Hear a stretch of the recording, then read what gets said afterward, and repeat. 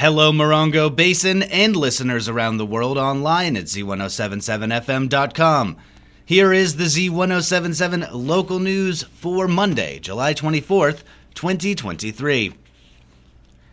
A 29 Palms man was arrested for investigation into driving under the influence, mayhem, and child endangerment after a witness reported a domestic assault. At approximately 1 a.m. Friday morning, county sheriff's deputies responded to a report of a domestic assault near the 70,000 block of Joshua Drive in 29 Palms.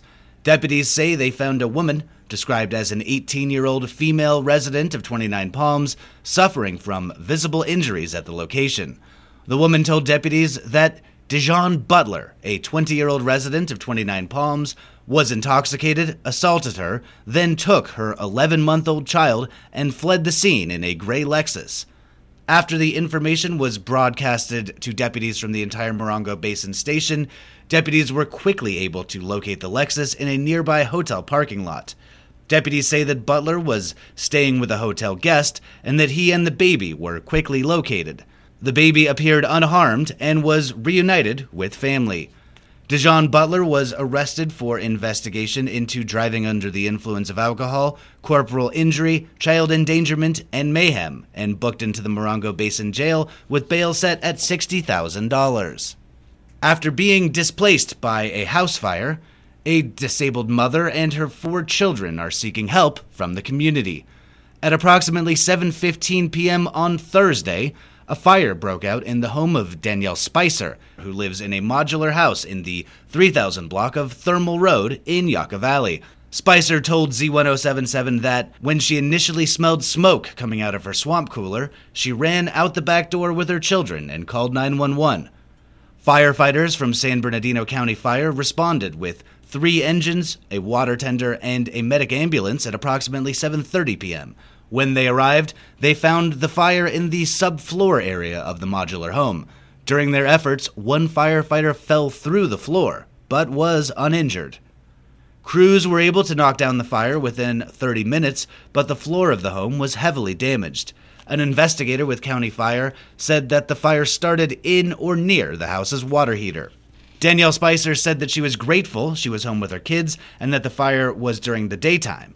And though her family is safe, she said the family's cat perished in the fire, their house is destroyed, and all of their possessions are gone. Spicer and her children received assistance from the Red Cross and the Morongo Unified School District. They are currently staying in a hotel and have only the clothes they were wearing when they left the house. Danielle Spicer's niece, Kylie, has set up an online fundraiser for Danielle and her family. Danielle was recently diagnosed with a serious medical condition, keeping her on sick leave. She says that the money raised by the fundraiser will be used to rebuild the house, for clothes, shoes, immediate needs, and living expenses. She said, "I've been unable to work, and this is just an even larger burden on us." To donate money to the Spicer family, see a link in this story at Z107.7fm.com.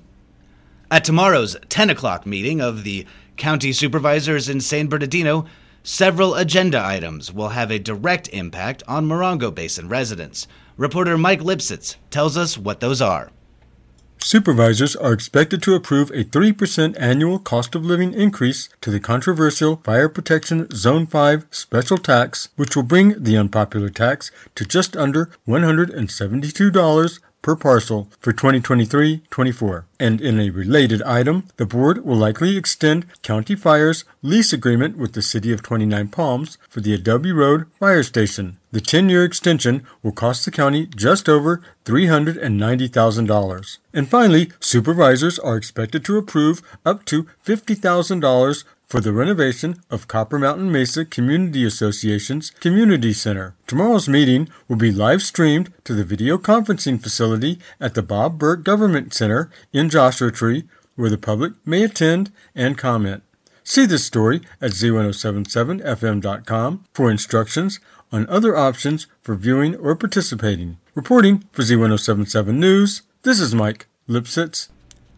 Expect delays on 29 Palms Highway east of 29 Palms this week as Caltrans continues work on State Route 62.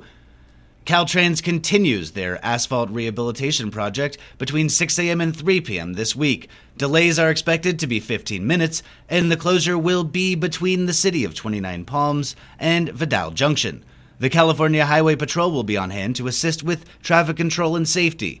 For updates on closures, you can sign up to receive emails from Caltrans at a link in this story at Z107.7fm.com. School will soon be back in session, but many local students do not have access to new school supplies. There's an easy way you can help this Saturday. Robert Hayden joins us with info on a back-to-school supply drive.